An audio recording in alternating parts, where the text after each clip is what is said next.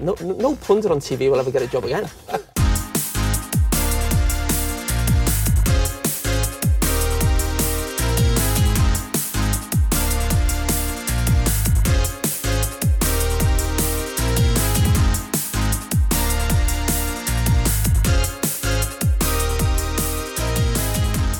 Dreadful.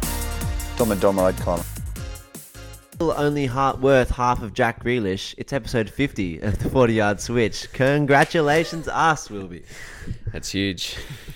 Very exciting You stuff. can get quite a few players with 50, well, not 50 episodes, but 50 million pounds, that's for sure. No, it's pretty. It's pretty incredible. I can't remember. Yeah, I still can't remember when the first episode was. Yeah, me neither. I reckon it was in a lockdown of some sort, and we were in your bedroom. That's all I can remember. A 2021 lockdown as well. Yeah. Obviously. But yeah, what a ride it's been. Yeah, because it's 50 episodes, but it's not 50 consecutive weeks, because obviously we've missed about 6 or 7 weeks over the course of it. So it's about I'd give it over a year, but less than a year and a half. Yeah, I reckon we're just probably coming up to around a year. Yeah, I reckon. Yeah. Well, no, just a bit over. Oh yeah, because this is 52 weeks in a year. Yeah. Well, I remember we did a few episodes and then we kind of got into the Euros. Yeah, we did. And the yeah. Euros would and have the Super been League as well. Yeah. Yeah. When did the Super League stuff happen? Episode 11 or 12, I think. Okay. Yeah. So yeah, we're coming up. We'll have to. We can look back. Yeah, because I'm pretty sure it was like celebrated a year ago today, about a month ago, that all those teams backed out of the Super League. So just over a year. Yeah. We'll call it that. And we'll raise the bat and yes. Yeah. In honor of another sport, we'll raise the bat. But to celebrate, we have got an absolute feast of footballing festivities to get through today. Nice. Thanks, mate. Alliteration. I was kind of looking at Wilby for waiting for him to take a sip of water so you could notice my alliteration there.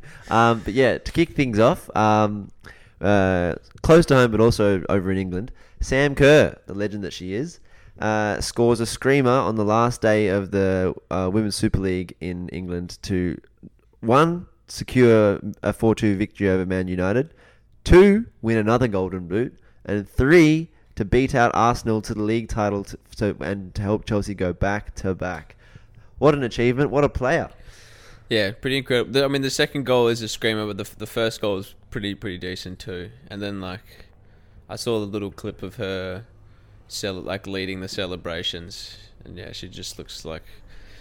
Yeah, she's a great personality as well as a great footballer. Yeah. I feel like she's got more personality and probably football skills than the whole of the Socceroos squad combined. Yeah, I would say that without a shadow of a doubt. Yeah, yeah. So it's great. It's great to see at least some Australians doing well. Yeah, overseas. Because if you hark back to a couple of episodes ago, we talked about how Australian men's side of things are very disappointing at the moment. But yeah, the Australian women's side. Kicking goals more than just Sam Kerr, but Sam Kerr as the talisman especially, just strength to strength, seems to be not slowing down anytime soon. Yeah, it's going to be exciting as well because the Women's World Cup is in Australia next, is it? I think so, yeah. Yeah. But and also the Young Matildas Under-20 World Cup is in August this year. True. As well, so... Yeah, it'd be sick to see her playing here during a World Cup. Oh yeah, for That'd sure. be so good. Yeah, go on a few little road trips. We'll follow the Matildas around. That'll be fun. That would be fun. Yeah. So yes, congratulations once again to Sam Kerr, and congratulations to Chelsea, I guess, even if they did beat out Arsenal. And one of my favourite players, Vivian Miedema, for the title. But I'm sure Vivian Miedema will be back with rumours of a contract extension in the wings. But moving on to the biggest piece of men's football news this week, and probably in some time, to be honest. Erling Haaland has been confirmed to be signing for Manchester City. In the grand scheme of how crazy football transfers are, only a meagre £63 million. Yeah, it's pretty wild that his release clause was that low. But I suppose when he went from Salzburg to Dortmund, I suppose he didn't have nearly as much hype as he has now. But yeah, it's just like a hectic curtain raiser to the transfer window. which is going to be. I mean, the last one was crazy with Ronaldo and everything, and that's happened as the first transfer of the next window. It's going to be. And did you see, just before I get into the nuts and bolts of the money and other money figures, did you see Dortmund? I think within an hour of announcing that they'd sold Haaland, they announced that they'd signed another striker from Salzburg. Oh, true. Wait, yeah, I think I saw, but I don't remember. I saw the name. Yeah, I don't remember his name, it, but it's just crazy that they're just constantly working, Dortmund. They're always one step ahead. Yeah, I mean, they would have known that Haaland's going somewhere. Oh yeah, and known they would have got exactly what the release clause is. So and they've actually got the smarts as a footballing organisation to think ahead and. Yeah, I mean, at the end of the day, every player is replaceable. Yeah, especially for where Dortmund are at. Like, yeah, no, without a doubt. But yeah, obviously he's probably he will say he's come to City to challenge for the Champions League and win titles, which he probably will win. But the thing on everyone's lips, and which is probably more to the fact of why he's chosen City over potentially other clubs, is the £375,000 a week after tax that he will be earning from City, which is I don't know, before tax, something even more obscene. But yeah, so just a ridiculous wage for a 21-year-old. Yeah, it's wild. What do you do with that? What's it? You said the other day it's like 26 million. 25.5 million pounds a year. That's just like absolutely ludicrous. Yeah, I hazard to even say disgusting amounts of money. Yeah. Which it is a bit sickening. Really. It's a bit sickening. Yeah. But it actually brings up an interesting thing that me and you have been talking about off air, which is something that's sort of never really given much airtime on all the big sort of punditry shows and stuff. But it's an interesting concept.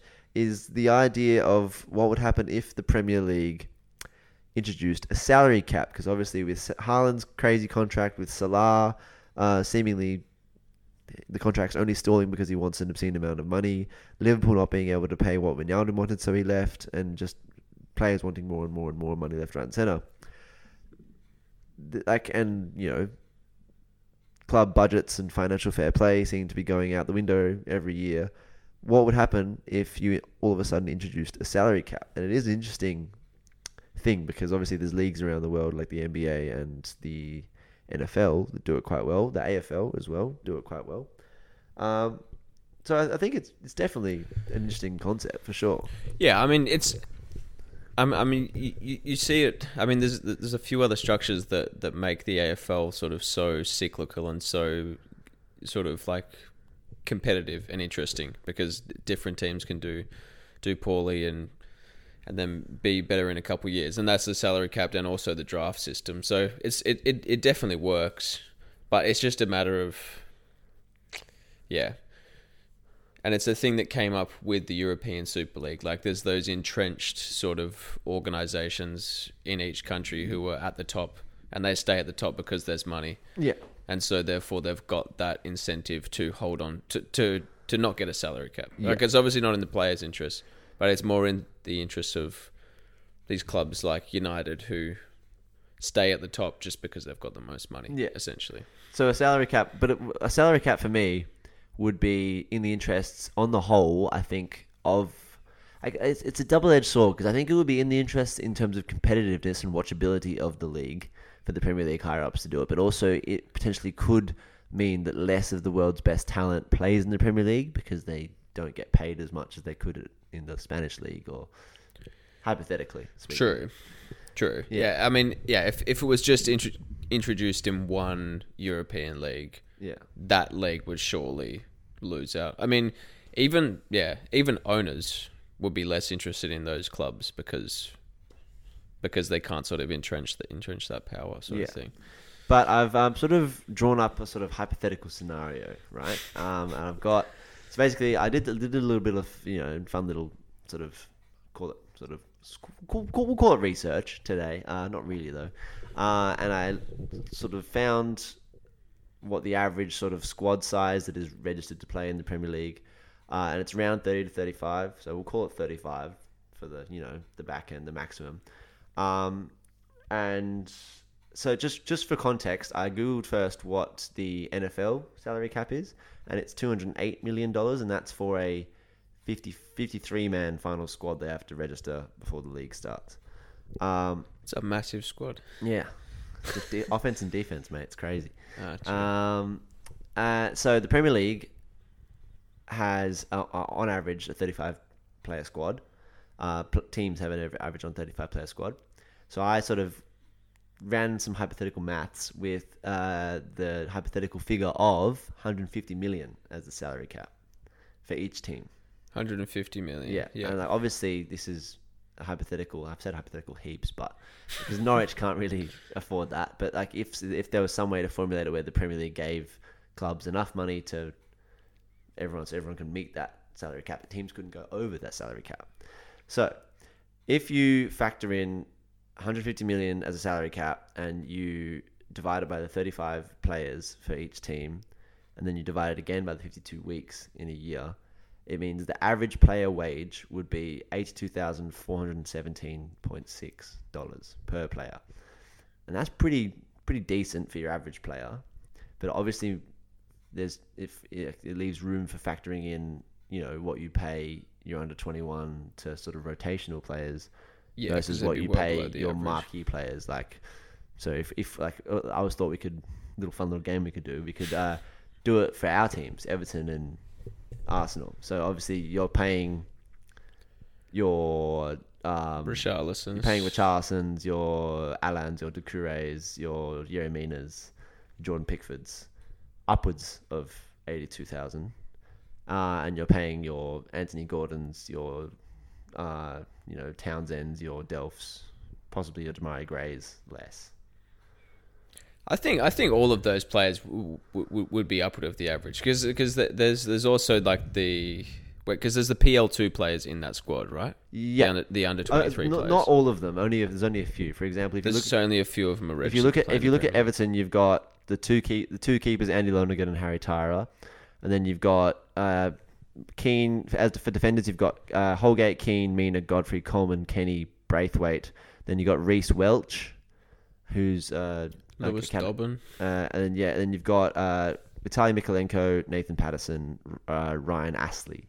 So like you've got maybe 2 or 3 players, or maybe you probably wouldn't pay John Joe Kenny above that. You probably wouldn't pay Jared Braithwaite, Reece Welch, or Ryan Astley above that. But the rest of them, and maybe not Nathan Patterson, but the rest of them you'd be paying above that. You'd assume, or close to, maybe. Anyway, then you've got for Everton's midfielders, you've got Alan, Delph, Doucouré, Gomez, Davies, Townsend, Charlie Whittaker, who's again academy, Tyler Onyanogo, who's again I'm assuming a academy guy, Anwar El Ghazi, Donny van der Beek, Dele Alli, Isaac Price, who is another academy guy. So again, there's like a 3 or 4 younger guys there. And then your forwards, you've got Richarlison, DCL, Alexander Iwobi, Cenk Tosun, Demarai Gray, Anthony Gordon, Salomon Rondon, and Lewis Dobbin, like you mentioned before. So in a 35 player squad, you've probably got like what I'd say 10 to 11 players who you're paying underneath that average. Then you've got some that you're paying at the average, and then probably some that you're paying over. Yeah, for sure.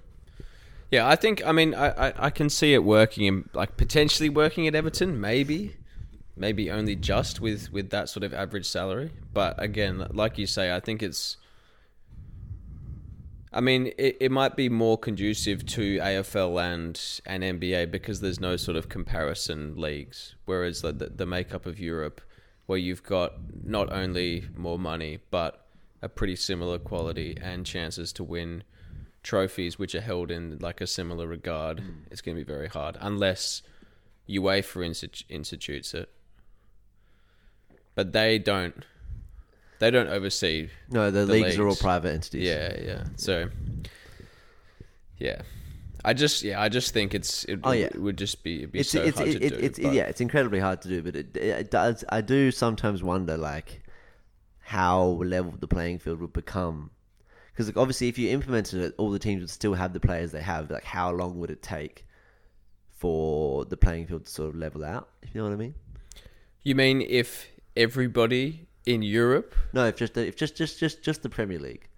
implemented it, and like for example, relegated clubs got given enough money to reach the salary cap, and then the teams that have ridiculous amounts of money, your Newcastle, Chelsea, cities, were like, no, you cannot pay for your 35 player senior squad. You cannot pay. Like you can have like under 21 players who come in and out of that squad who don't count to your salary cap, but like once they pay a minimum amount of games, they have to be registered, and someone else is the and someone else is the dropout. Yeah. So it can only be 35 player list that is registered on your salary cap, and it's like once you then do that, some players may leave for more wages, some players may stay, and some players might join lower teams. How long do you think, hypothetically again, would it take for the league to sort of even out somewhat, as not be so top heavy as it is now? I don't think it'd take that long, to be honest. I reckon, especially if you've got exodus of top players to mainland Europe, I think it would only take like maybe 3 seasons. Yeah, I was thinking 3 to 5. Yeah, I reckon. Yeah, because I think, the level of the Premier League generally is so good, and what splits it is, like, you look at Tottenham being a top side. They're only a top side because they've got Harry Kane and Heung-min Son, essentially. Yeah, and like even United, like they've been terrible this year, but what's made the difference for them is essentially Bruno Fernandes in recent years. Yeah, and then Cristiano Ronaldo this season. Yeah. So I don't know. I think it would definitely even out pretty quickly, and mainly because players would leave to La Liga, Serie A, that sort of thing. Yeah. Well, a man can dream, that's for sure. But yeah, there's definitely just stupid amounts. Of money. Just disgusting amounts of money. Yeah, especially when you hear like the figures that were being thrown around about like PSG potentially offering Mbappe to try and get him to stay, like 100 million signing bonus, 50 million a year type of. It's just mind-boggling. Yeah. Hopefully with it doesn't really seem that way, but you've had Messi and Ronaldo sort of dominating European football for a long time. Maybe when the sort of competition is more spread out, there'll be less like sort of inflationary pressures on wages and transfer fees. But now you've got Erling Haaland, so yeah, and it doesn't seem Erling Haaland and Mbappe for the next however many years. But also, another interesting thing in terms of inflationary pressures is it just like Barcelona in recent times, just with these ridiculous what do you call what Man City triggered for release clause? Yeah, release clause. Barcelona's like ridiculous. 200 million release clause. Yeah, they just chuck these for players that aren't even that good. Yeah.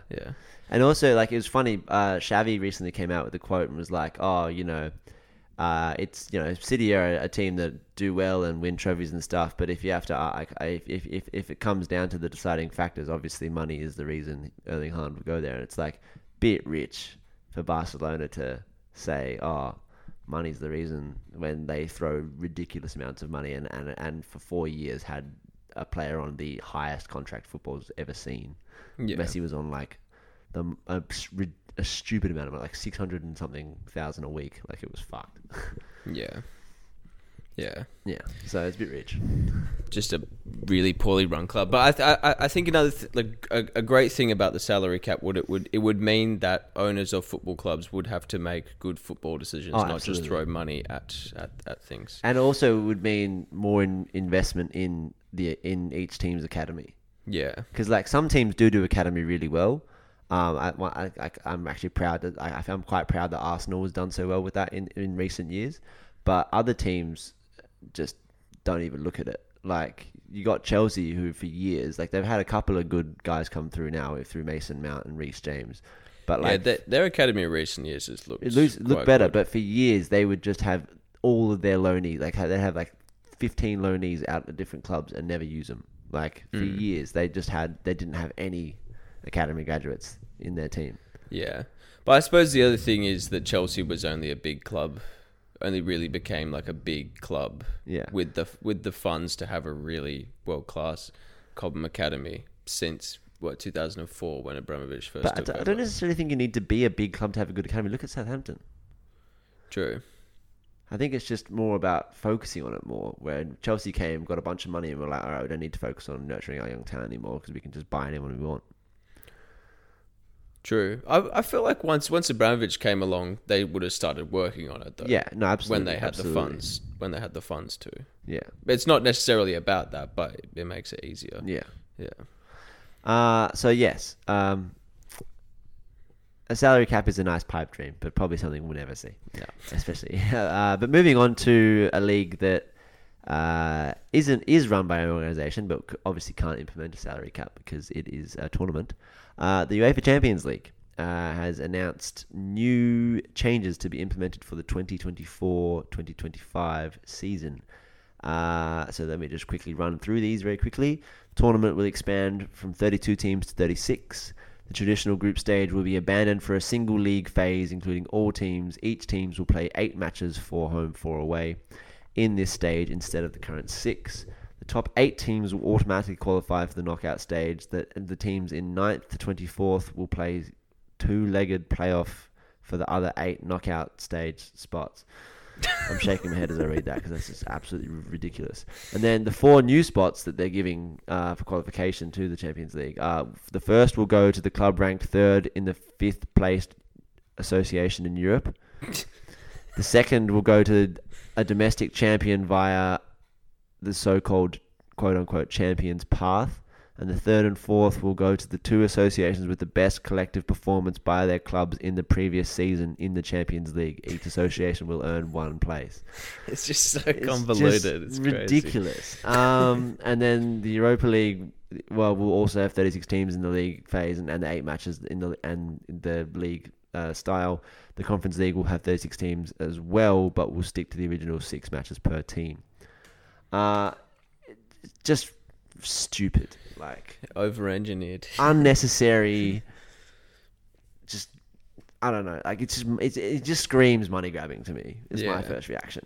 But yeah, while we're on the topic of just way too much money on football, it's just like the players are just becoming, well, they already were, but just even more so cash cows. Yeah, like the 8 going through, and then heaps of teams playing 2-legged playoffs to get into a 2-legged knockout stage. Yeah, it's just like players can only play so many games of football in a season. Yeah, like we had Pedri looking like he was about to die at the end of the Euros after playing 74 games that season. Yeah, in total. And like what Liverpool this season are going to play every single game available to them, which is something like 60 games or something like that. Yeah, like. So they're going to play even more now. Like this would mean that Liverpool, if they made it to the Champions League final, would have ended up playing like an extra 5 or 6 games in the Champions League alone. Yeah, like, it's wild, and like we like the debate seems to come up every Premier League season now, where players are just playing too many games, get injured. It's literally just too much for the players. Yeah, and UEFA come out with this. It's just ludicrous. Yeah. And also, and it's just, and like on top of it being a cash cow, on top of the player, like we just read it out to you, and like we're not going to read it again, but like I'm pretty sure anyone listening didn't understand half of what I just said. Yeah. Because I almost couldn't read it out because it was so confusing. Like I've read it this morning and listened to it just then, and I still don't fully understand what the like. Those 3 little like caveats at the end, like I don't really understand. The 3rd and 4th, like in the 4 new spots, the 3rd and 4th will go to the 2 associations with the best collective performance by their clubs in the previous Champions League season. And that's an infographic by Bleacher Report. Yeah, that's not even like on the official Champions League website. Yeah, and like so Bleacher Report probably dumbed it down here for us, and it's still ridiculous. And you see in the comments of Bleacher Report's Instagram, you see the top-rated comment, I thought I was watching a knockout tournament and not a mathematical equation. Yeah. Why fix something that's not broken? Ridiculous changes. UEFA doing everything in their power to overload the schedule so they can make more money. Yeah, like... Yeah. It's just... And it's so funny. It's so rich when UEFA were crying wolf about how the Super League's not keeping in mind the fans and it's ruining it for the fans, and then 2 years later they're ruining it for the fans again. Yeah. Oh yeah, true. Because they were against the European Super League because it would push them out. Yeah. Exactly, and they used like it being an insult to the fans as like one of the main things, and like it was lapped up at the time just because people wanted the Super League gone. But like I think the large majority have been like, yeah, UEFA, you're just as full of shit as. Do you think this is a response or something that they think's wanted by the club to get more money out of European fixtures? Like, do you think it's in any way related to the European Oh yeah, Super absolutely. League? Like the league structure of it, and the fact that more money means more teams will get more money from television rights. Sorry, more games will mean teams get more money from television rights as well. Yeah. But do you think it's them filling a vacuum so that European Super League becomes less likely, or do you think it's them trying to appease teams so that they don't go off and create a European Super League? I think it's a bit of both. Yeah. I think like for some teams like your Juventuses, your Barcelonas, your Real Madrids, those guys really wanted to perform to create it. It's like, well, look at this, we've got pretty much the same thing. Yeah. And then it's also like what was the first thing you said? Fill the vacuum. Yeah, it's also being like you can't create it now because it's already there. Because we've got the same thing. We'll strike you down for copyright or something. I don't know. Yeah, they wouldn't do that because the Super League was first. But anyway, it's a mess, mate. Essentially, is what I'm trying to say. Money's killing football. Yeah. So me and Wilbur have gone on a little bit of a rant for the past, I don't know, however long it's been, 20 minutes. But we're now going to get into some fun stuff. It was a good rant. Yeah, it was a good rant. And it was, I guess, the salary cap talk wasn't too much of a rant. But now we're going to talk about, to celebrate the 50th episode, we're going to, as the season's coming to a close, we're not going to give out our end of season awards, but we're going to do a sort of team of the season sort of style thing. So basically, the team of the season essentially is mostly going to be Man City, Liverpool players. So what we've done is we've gone, screw it, we're just going to do a Man City and Liverpool combined 11, and then the second team we've gone ahead and made over the past few days is a team of the season where you can't use Man City and Liverpool players. So this will be interesting. Man City, Liverpool teams. Let's go through them first. Starting at goalkeeper. Hold on. I just need to get my boys back up. Jeez, I really wonder how much variance is going to be here. Yeah, no. Yes. So goalkeeper. What's going on here? Ignore limits. Oh, my bloody time limits on my thing. All right. So yes, goalkeeper. Go for gold. I've got Alisson Becker. I also have Alisson Becker. I just think that the reason for me is that I think Ederson's probably better with his feet, but I just feel that Alisson is probably a bit more exposed. Yeah, no, he 100% is. He's called on more, and I just see him make bigger, sort of almost match-turning saves than Ederson. No, I think to the eye test of what a goalkeeper should be judged on, which is shot saving and like commanding of box, I think he's to the eye test for me, he's just a better keeper. Yeah, they've got the same number of clean sheets so far this season. Yeah, but City just dominate the ball so much more than Liverpool. Well, not so much more, but they dominate the ball and a bit more than Liverpool. The way Liverpool play with their extremely high line is prone to conceding a few chances a game, but then they have Alisson, who's arguably top 3 keepers in the world. So for me, very progressive fullbacks and okay. Right back. I've got Trent Alexander-Arnold. Me too. Yeah, okay, cool. The stats speak for themselves. Second most assists this season, highest chances created this season. There's question marks on his defending at times, but like he's not actually that terrible. He has a couple moments where he goes to sleep, but then again, like he's not the best defender in the league, but he's also not the worst defender in the league by any stretch of the imagination. So for what he creates offensively, it's just ridiculous. Exactly. It's like a positive sum game in terms of what he gives in attack.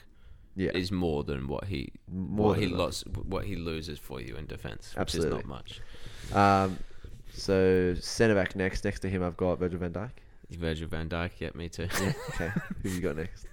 Ruben Diaz. Here's where we differ. I've got Aymeric Laporte. Have you now? Simply for the fact that Ruben Diaz has missed a bit of this season, injured, and Laporte's played almost every game. True. Yeah, he definitely has featured more, it's a team of the season, so factoring in how many appearances they've got. I don't think Diaz is a bad shout though. I just picked him because I was like splitting hairs. Laporte's played more games. Yeah, I think Diaz is more solid than Laporte as well, though. I think City have been better though. I think Laporte has shown that he is slightly better than Stones though this season. Oh yeah. Stones is the third choice. Yeah. Yeah.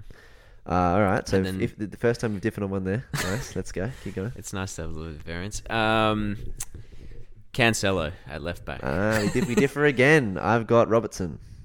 Robertson. Yeah, I think he's a better defender than Cancelo, and I had a big talk with friend of the show Josh Ring a couple of weeks ago, because he also put Cancelo in his team of the season, and then I had a look at it. Robertson's offensive Liverpool fan, by the way. Yeah, he's a Liverpool fan. Yeah, Robertson's offensive metrics are like in terms of chances created, goals, and assists are all better than Cancelo's this season.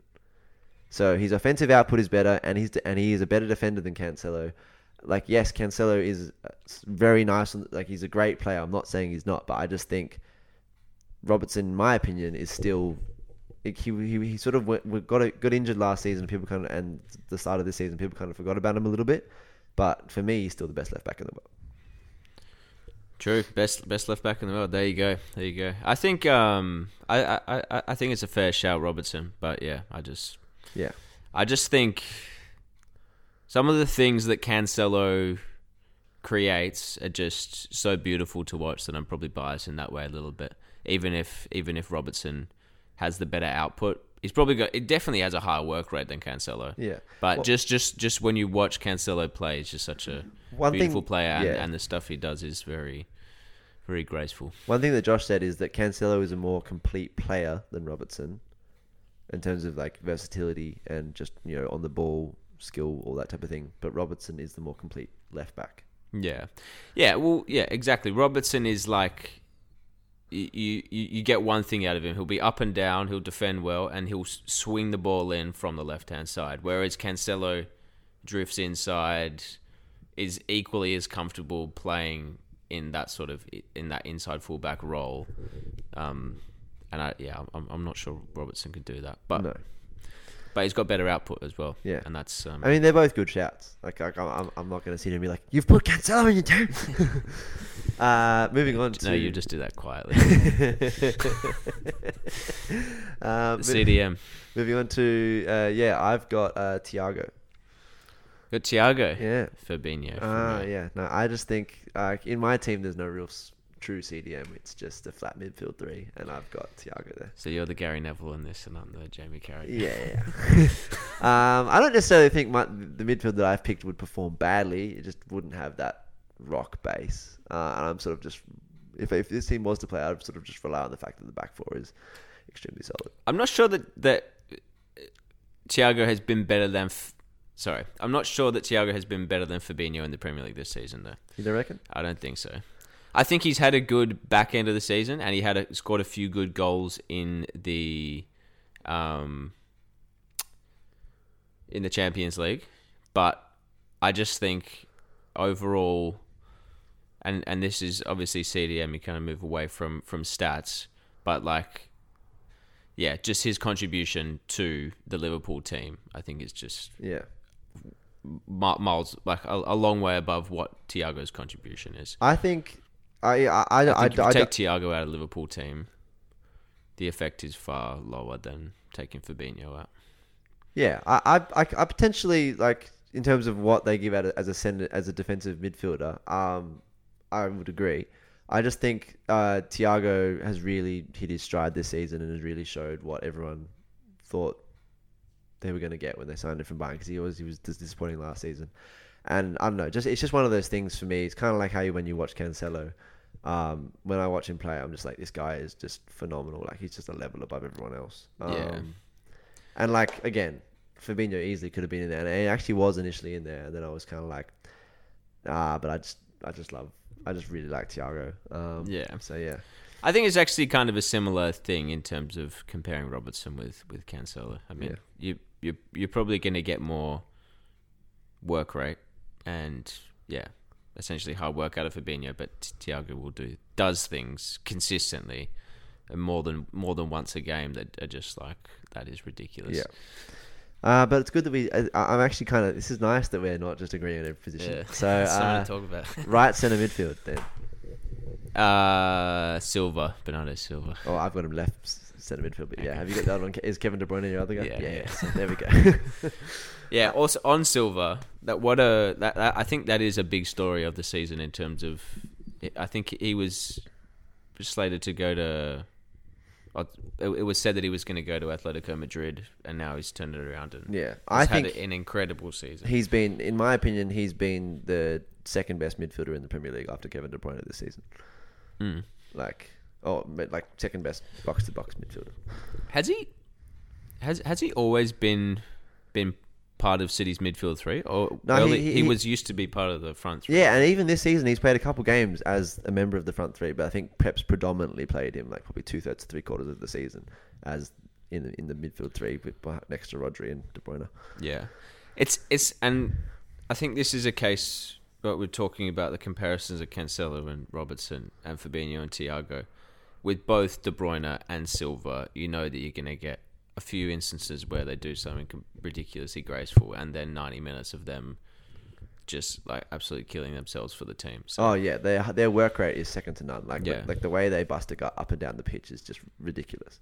I think because he was sort of in the front three and sort of rumoured to be leaving, people sort of, just because of the sort of understated media hype, people have kind of, Bernardo Silva's flown under the radar a little bit this season. Would you agree? To a certain extent. Sure. Maybe not towards the back end of the season, but definitely through the middle sections.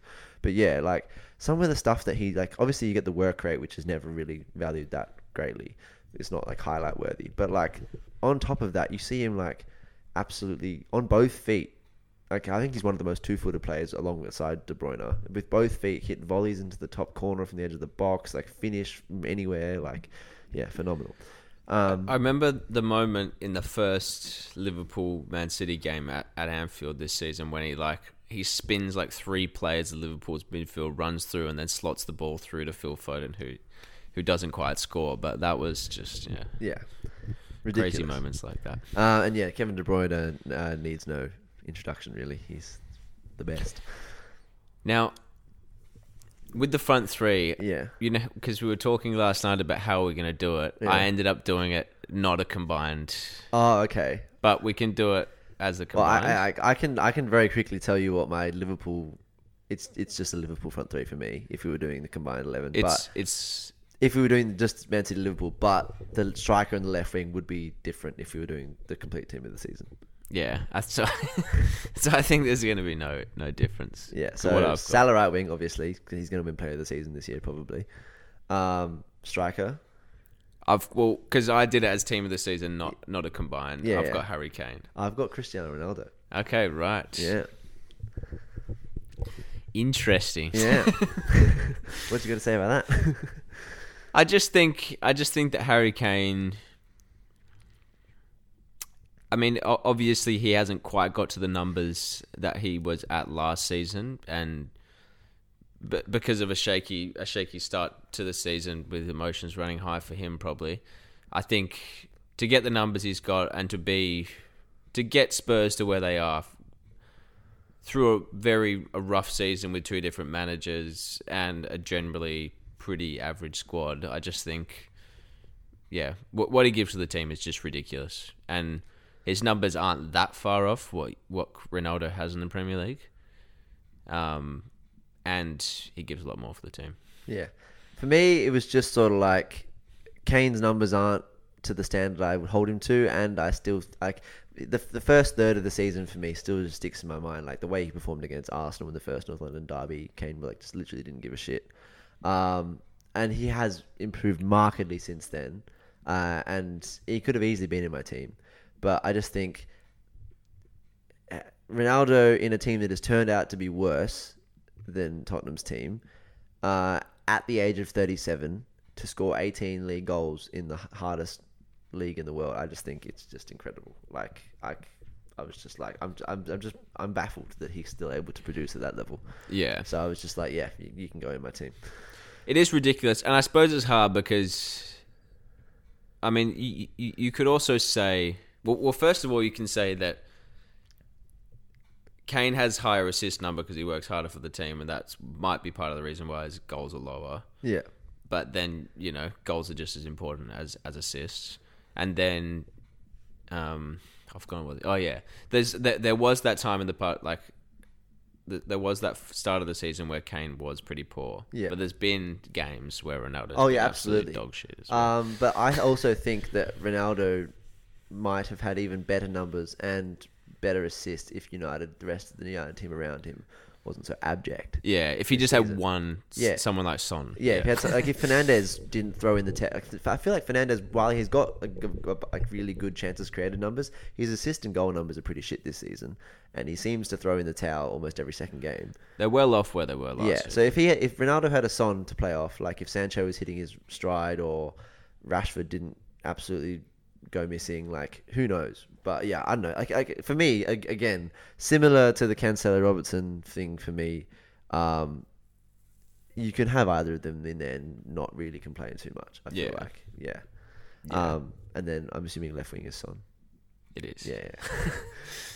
Yeah. It's the first time Son's reached 20 goals in a season. Oh wow! I think He's really never done that before. I could be wrong. Actually, to be fair, no. I looked up his goals the other day. He hasn't scored 100 league goals yet. So that's not actually that surprising, considering he's been in the league for 5 years now. I think he's a superstar. Yeah, and very likable guy. Yeah, super likable guy. Shame he plays for such a shit team. But yes, but so if it was Liverpool, Man City combined 11, I had Mane, Jota, Salah. Yeah. Because that means there's only 3 City players in the entire team, but the output of those front three is just better than anyone that City has. It took me a long time to decide on Son as well.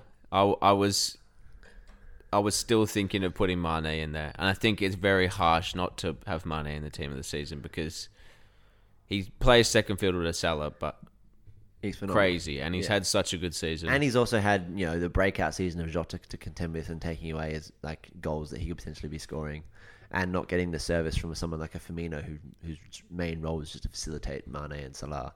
Yeah. And he's also switched positions halfway through the season. From left wing to centre mid to sort of centre forward. And took his country to he took the Scranton Paper Company to the African Cup of Nations to glory. And I reckon if I was factoring that in, I probably would have put Mane above Son, but you can't. But it's the Premier League team of the season, not the all-year team of the season.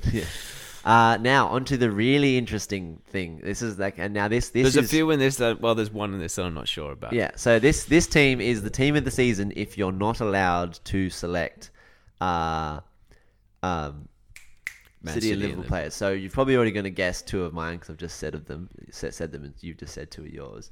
But the rest of the team, so Son and Ronaldo, Son and Kane for you, but so let's go reverse. Back down the other way. So right wing, who have you got? Bukayo. Yes, me too. Come on. Yeah, me too. I mean, he's got ridiculous numbers. He was central to that sort of mid-season run of form that Arsenal had where they just looked incredible. I mean, there was other players from Arsenal in there who were doing well, but he was sort of the leader of it all. I think, has to be him. And he's just the most likable guy in the world. He's 17 combined goals and assists this season in the league. Does way more than just what his numbers do for the team as well. Just a phenomenal player to only be 20 as well and be such a mature player on the field. Crazy. Really, really good. So the formation I'm playing is a CDM and 2 CMs. Are you doing the same? I've got that, Cool. All right, so let's go left centre mid first. Odegaard. Oh, interesting. I've got him right centre mid. Nice. I've got, so let's read out both our centre mids. I've got Odegaard and Mason Mount. Odegaard and Mason Mount. I've got Odegaard and James Ward-Prowse. Oh, nice. Yeah, no, I rate it. I just think I think a thing for me, and it was kind of throughout the whole team, actually, not the forwards, but there was just so many players who had little spells where they looked like really, really good, but then kind of fell off. And I feel like there was a lot of players like that. There was Conor Gallagher. Who was the other Most one of the I had? Crystal Palace team, actually, you could say that for. Yeah. Zaha had flashes, Elise had flashes, Gallagher had flashes. Yeah. Gallagher. Even Mason Mount to an extent. Emile Smith-Rowe as well. Yeah, Smith-Rowe. That was the other one I was trying to think of, yeah. Yeah, but I just think Ward-Prowse, just, I suppose, what he gave to that Southampton team, he gave more consistently throughout the whole season and had slightly better numbers than Gallagher and Emile Smith-Rowe. They were my other two in there. For me, Mason Mount kind of flown under the radar a little bit for me. I feel like just because I think Chelsea as a team have flown under the radar a bit. For most of the season, they were just not quite as good as Liverpool and City, but better than everyone else, even though now it's kind of crumbling a bit at the end of the season for them. But he's also, in flying under the radar, got 10 goals and 9 assists this season, and has performed pretty well in a midfield where Jorginho's regressed. Kovacic hasn't played as much as he should have, and Kante's still solid, but it's just a midfield. It's just a team, and him as a player I feel like has flown under the radar, but has still been pretty solid. And I was like, yeah, that's pretty good number. That's pretty good output. So I thought, and I feel like I had to put some Chelsea players in there because they are still probably going to finish third, and they're third for a reason. Yeah. So. I've got a few to come, but I also just back on Ward-Prowse for a sec. The dead balls as ridiculous, and apparently he's second only to David Beckham in terms of goals from direct free and kicks. He will smash that record, I reckon. Surely, he's 26. Yeah, ridiculous. Centre defensive midfield. Declan Rice. Me too. I despite his somewhat questionable antics of late, phenomenal season. I mean, those antics are always going to happen sometimes when you cross the white line. Yeah. Can't be too harsh. Yeah. But yeah, incredible season. Essential to everything good that West Ham's done. Yeah. Absolutely. And I think there's rumours that West Ham are trying to lock him down to some crazy 8-year, 250k a week contract. Right, okay. Or 200k a week contract. Which would be unheard of in the Premier League, but it is common in other sports. So to tie their players down for that length of time. Do you think he's interested? Because he's been sort of... He does. I don't know. Initially, I would have... we've talked about him potentially leaving in the past, but I don't know. I really do feel like he's got that vibe that he would stay there for a while. But then again, I also don't know. Maybe, I don't know. But he's been phenomenal for West Ham.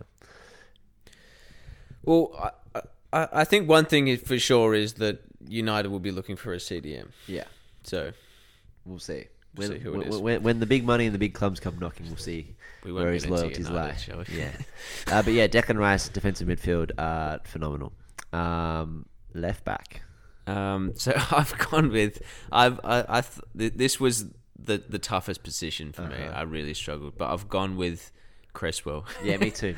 Oh, really? Yeah. I just think I was going off games played for fullbacks. Yeah. And he's played 33 games this season, and West Ham were mostly solid for most of the season. So though I was looking into it just before because it took me so long to land on it. Tierney played the same amount of games in the Europa League. Yeah, apparently. Right. And played 8 less games. Oh no, 10 less games than Cresswell in the... But Tierney didn't play the Europa League this season. It didn't? No, we had no European football this season. Oh, okay. So he played the same last season. Oh, right. No, I must have looked at the years wrong. Right. Anyway, well, that makes it clear then. Yeah. I thought it was clear. Because I thought about putting Tyreek Mitchell in there, but I'm like, Tyreek Mitchell's been good, but Cresswell's been in a better team for most of the season, and he's been solid. And forward output as well. Tyreek Mitchell, I think, has got 1 assist, because I was looking at him as well. And the other one that I had as an honourable mention is Mark Cucurella. Yeah, I looked at him too. I think the only reason I didn't put him in is because he's moved slightly to sort of left centre back recently. Yeah. But yeah, he's been really good as well. I also looked at Walker Peters playing as a right back and left back, but again, not enough games. Yeah. But yeah, Cressmore's a good shout. And another honourable mention to Matt Targett, Oh yeah, no, I did look at him too. who's played I think he's played He's played- 34 games. Yeah, he's played heaps of games. Yeah, over 2 different teams, and yeah, he looks like he's done very well to slot right into that Newcastle. He looks like to be one of the best signings that they've made. yeah, Yeah. Right back. This will be an interesting one. Reece James, I've gone Tariq Lamptey. Tariq Lamptey, Yeah. really true. I just thought for me, Reece James hadn't played enough games. So I picked Tariq Lamptey. That was. I also took a while with this one, and I went through a few different people. I was thinking Tomiyasu, but he also missed a lot of games. Yeah, he but missed I heaps. just think for the amount of games that Reece James has played, his output, and just the fact that I just think he is the second best right back in the competition. Yeah. Yeah. I just think the other ones that you could have had in there just aren't as good as him. So. Yeah. No, that's fair. I don't know. I looked at Lamptey. I think I was looking at as close to 30 games as possible. I think he had 20 out of 29, or more potentially. And I was just like, he's been solid all year. Yeah, there's not much to it really. Broughton have been good. He is good. Yeah, Lamptey. but yeah, if Reece James had played all season, it would have been him, without a doubt. Centre back. So I'd say both of them, or no? Yeah, go both of them. Rudiger and Gabriel. Oh, same. Nice. Yeah, no, I think that's pretty nailed on. I don't really think there's too much else you could have picked there. Yeah, I had I was trying to decide between Ben White and Gabriel, to be I think honest. Gabriel's been better than Ben White. Yeah. Ben White's looked a little shaky at times. Offers slightly more on the ball, in terms of forward passing and stuff that Gabriel does. But Gabriel's won multiple man of the matches for how good he's defended this season for us. So, And yeah, I think he scores a bit more too. with his head, yeah, Yeah. for sure, yeah. Yeah. Ben White also has played a couple games at right back and has also missed a couple games through injury. I think Gabriel's played almost every game. So yeah. Yeah. And yeah, Rudiger's had an incredible season. Yeah, phenomenal. And then I'm assuming you've also gone the Chelsea route at goalkeeper. Yeah. Edouard Mendy. So not as dissimilar as I thought it would be. Actually. Yeah, I was thinking the second one would be more different. Yeah, more different, and the first one would be more similar. Yeah, but no. either we're just very telekinetic or telepathic. I don't know, whatever. Telepathic. Because telekinetic's when you move stuff. Yeah. Watching WandaVision. Either we're just very telepathic or it's just the logical common sense. But we'll post these on Instagram later, and you guys can have your say on who's more right. Even though there's not that much to separate us, to be honest. But that was fun. We're going to do that again for the Champions League in, I think, 2 weeks' time, before the final. Oh, cool. Yeah. We're excluding... Yeah, we can decide later. Yeah. I think I was gonna do the same thing that we did we talked about a couple of weeks ago. It's like a maximum of two players for every team. Yeah. But it doesn't have to be just from the 4 teams that made the semi-finals. It can be anyone. Anyway, all right. So moving on, because we've been already going for almost an hour. Let's keep it rolling. Liverpool dropped points against Spurs. Yeah, wild. Yeah. Absolutely wild. I mean, it was a classic Spurs performance. They do well against teams that are good because, like we've spoken about previously on the show, they're one of the best counter-attacking teams. Well, probably the best counter-attacking team in England. And since Kulusevski came in, he's just added to that. Yeah, for sure. Yeah, they 35% possession. They had a game plan. They stuck to it. They executed it incredibly well. We were watching Match of the Day and they were breaking it down, and they essentially said the same thing. They were like, yeah, look, to a man, defended incredibly well. And it's the same story against City, really. Like they just crowded out City's wide areas that they like to build in triangles down in those sort of half spaces between the left flank and the centre of the box. And yeah, sort of so took Mahrez and Sterling out of the game against City, and somewhat took Diaz did score, but they took Salah and Diaz out of the game, or Salah and whoever was it Mane or Jota up top? I think it was Mane.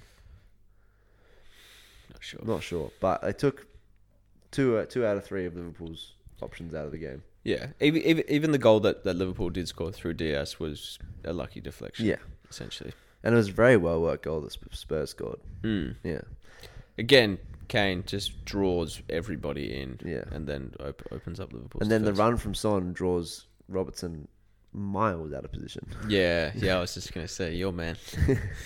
Yeah, my man. But yeah, massive implications. Yeah, for the title, because then City obviously followed that up by beating Newcastle 5-0 at time. And you see that thing where at one point in the second half they had 99% possession to 1 in like the last a 10-minute period. That's wild. That's against Newcastle, but it's the story is not over yet, because City have suffered some injuries and they will be without Walker, Diaz, and Stones for the remainder of the season. But also Fabinho seems to go off with this apparent hamstring injury against Villa this morning. Oh, really? Yeah. Hectic. It's no confirmation on if it's serious or not, but he was substituted off with an apparent hamstring problem.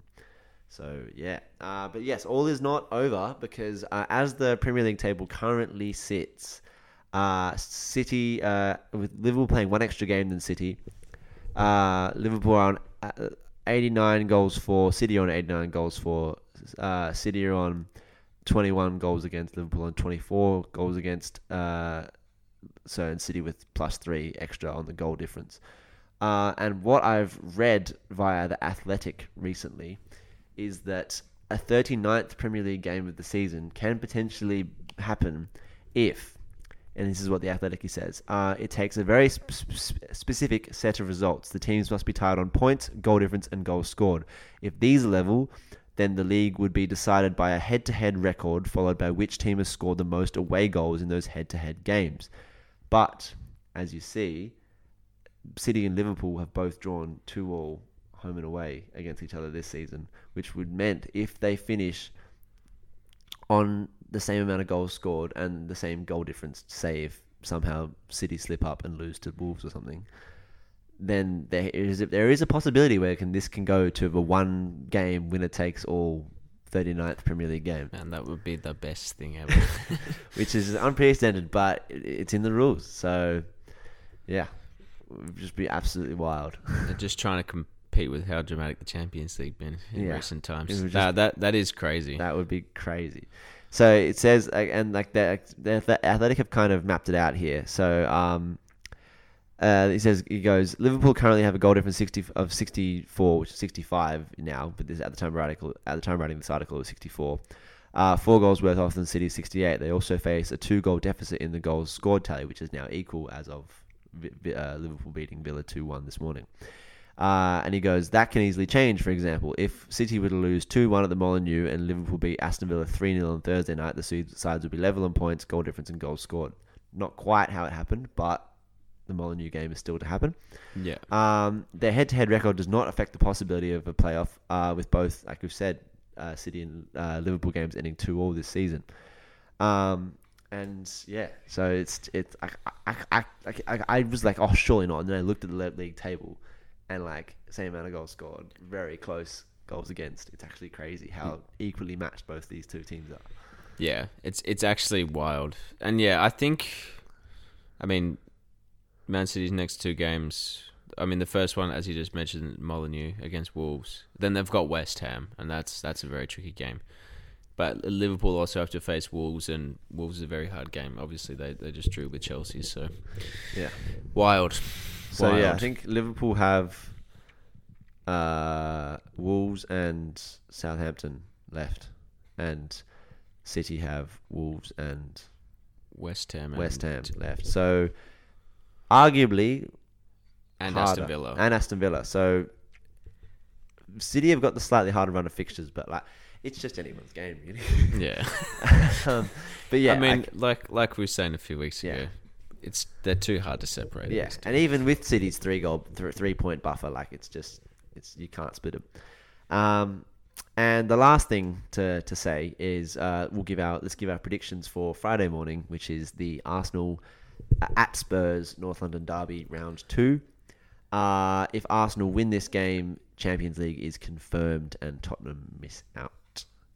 But if Tottenham win this game, then it's all to play for still. And there actually is a scenario at the bottom of that Athletic article that says if Tottenham win the North London derby 3-1, then there is also a scenario where Arsenal and Tottenham, if results go accordingly, would have to play off.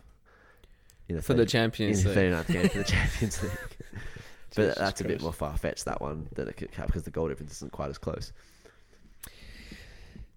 I'm actually gonna predict that that Tottenham are gonna win it. Yeah, no, yeah, you're not the only one. I just think obviously Arsenal like to hold the ball, and Tottenham are good against teams that like to hold the ball. I think that's basically. I mean, they're in a good run of form. Son just hit 20 goals. Kane's doing well. Kulusevski's good, as I said. So yeah. See, I'm inclined to agree with you, but also I think we also do well against. Well, we have show that we can do well against teams that want to hold the ball too. As we did against Chelsea, we relinquished possession for large portions of the game and hit them on the counter. So it's weird. We can't do it quite as well as Spurs can, but we also can play that way. So it's going to be an interesting tactical battle to see what Arteta does. Does he try and lure Tottenham out? Yeah. Or does he just play the way we normally play? I think he probably is going to end up playing the way we normally play, because he has said in interviews before how he wants to play around football where we dictate the game, not the opponent. Yeah. Yeah, I suppose there's other ways you can do it though, but it's going to be very interesting to see the tactics. I think we can hold on for a draw, which means that all we'd have to do is win our next game after that to qualify. I think us going to Tottenham and winning is a bit far fetched. But yeah, I at this point I'm like, I know I've been like burned before, but at this point, like, I've got to have a little bit of faith that my team, who's in good form in the last 4 games, can get a point. I think it would be a very Spursy thing to do, to take points off potential champions and then bottle it in a quite important game in terms of their hunt for the top 4. Yeah. So it would also be quite an Arsenal thing to do, to look like they're on the cusp of getting Champions League football and then choke. Yeah. So it's the bottle job bowl. And we'll see who bottles it less. But yeah, score predictions, if you please, will be. I'm going to say 2-1. 2-1 to Spurs. I'm going to go 1-1. 1-0. Yeah. Nice. Just one other thing. Yeah. Everton go to Watford tomorrow morning. Oh. But this episode will air. Will air probably around in the morning tomorrow. Yeah. But apparently Ismail Assar, Emmanuel Dennis, Tom Cleverley, Loser, yeah, Kuchka, Femenia, Josh King, and Nkulu are out of the game. Right. That is huge. That is 2/3 of the team. And again, it would be a very Everton thing to do, to beat, the FA Cup winners or FA Cup holders at their home and beat Chelsea the week before, and then go to Watford and lose that game. So yeah, but also if you win that game, it's huge. That's huge. It's huge because I'm pretty sure, Burnley play Tottenham next. After Tottenham play this game. It's massive, mate. We're going up the table now. Yeah. We're not looking down anymore. Yeah, so Burnley play Tottenham next, and Leeds play Chelsea next. So, yeah, it's like after what, as like, I obviously don't want to speak too soon and jinx anything, touch wood. But after we were seriously concerned for Everton, what was it, 2 weeks ago? They've just come out and put in absolute shifts defensively and got results. Yeah, I don't want to harp on about it for too long, but I really think that it's I think we've struggled a bit this season because we don't have that many senior players. Yeah. And I think a lot of these young players, Iwobi, Richarlison, Anthony Gordon, especially Iwobi actually, they're gaining a lot from this situation. Oh, yeah. And the fans are getting behind players, this group of players like they haven't for a while as well. Yeah. I think it's potentially a silver lining if we stay up, because it's not a given yet. I agree, and I actually think from the results you guys have got in the last 2 rounds, I actually think the Leicester result is bigger than the Chelsea result, for the simple fact that it's away from home. Yeah. Like, we all know you guys almost took points off City away from home. I mean, at home. Like, at Goodison Park is a fortress, but away from home, like we said, like the commentator said when we watched that game, it's their first win away from home since August. Yeah. Like, that is wild. It's ridiculous. So I think, it's huge, especially seeing as you still have a couple of away games to play left this season. So, including this one at Vicarage Road. So, I just think it like the Leicester result was huge because like there was times when Leicester were all over you and you were showing signs of that away form where it seemed to crumble a bit, but you just knuckled down and you got the result, and that's massive in a relegation fight. Yeah, and that's why Pickford was a close second to Mendy in that. Yeah, look, honestly, team of the season. Pickford, like, there's been some people recently, like not in the past 2 weeks, but like in the past 2 months, being like Ramsdale's breathing down Pickford's neck. Not anymore. Yeah, no. Not anymore. I think he's really shown. Ramsdale's been fine this season, but Ramsdale hasn't had performances like Pickford's had in the last 2 games this season. Yeah. Yeah, he's playing like he's played at major tournaments for England. Yeah. So. Yeah. And like that's the type of Pickford that we are used to seeing for England. Like, ridiculous saves, nothing silly, good gamesmanship as well. Absolute weirdo. Yeah. But yeah, that will do us as we clock over an hour and 6 minutes. Oh my god. Not bad. A good shift from the boys. But it's what a journey it's been. A year and a couple months. 50 episodes. Thank you everyone who's listened along the way. Thank you everyone that's listening right now if you've made it this far. Plenty more things in store. Got a guest host next week because Wilby's got to hunker down and get some study done. We've just got the champ. The FA Cup final. No, we're not closing out just yet. Sorry. All right. FA Cup final. Here we go. On the weekend, on Sunday morning, our time. I think around about midnight. 1:45 Sunday morning. Okay, so we got Chelsea versus Liverpool. Round 2 from the League Cup final. How do we see this one going? Fabinho potentially injured? No, wait. League Cup was Man City, right? No, League Cup was Chelsea as well. Oh, yeah, true. How do I see this one going? Yeah. I think I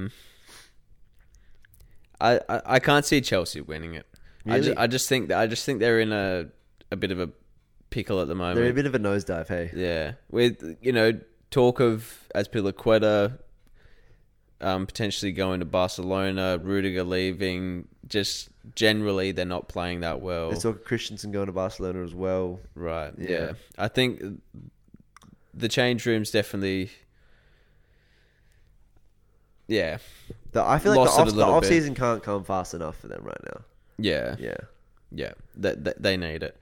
And even just like, I don't know, the feel of Stamford Bridge, obviously with fans not being there, obviously it's not at Stamford Bridge. I don't know, seeing the new owner in the stands and thinking about what the new sort of regime will entail. I don't know. There's a lot of uncertainty. Yeah, I agree. I think they'll get up for it and it'll be close again. But I just, for the same reasons, I think, like, you want to say they'll bounce back after poor results recently. But the fact of the matter is, I think since beating Southampton 6-0, they've had like 1 win in like 5 games. And they've shipped 4 goals to Arsenal. They let Wolves come from behind and from 2-0 down to win. That would have been a really soul-crushing equaliser to Kop in the 97th minute. Yeah. I just think, and Liverpool are hungry on the quadruple hunt. Like they won't give it an inch. I think.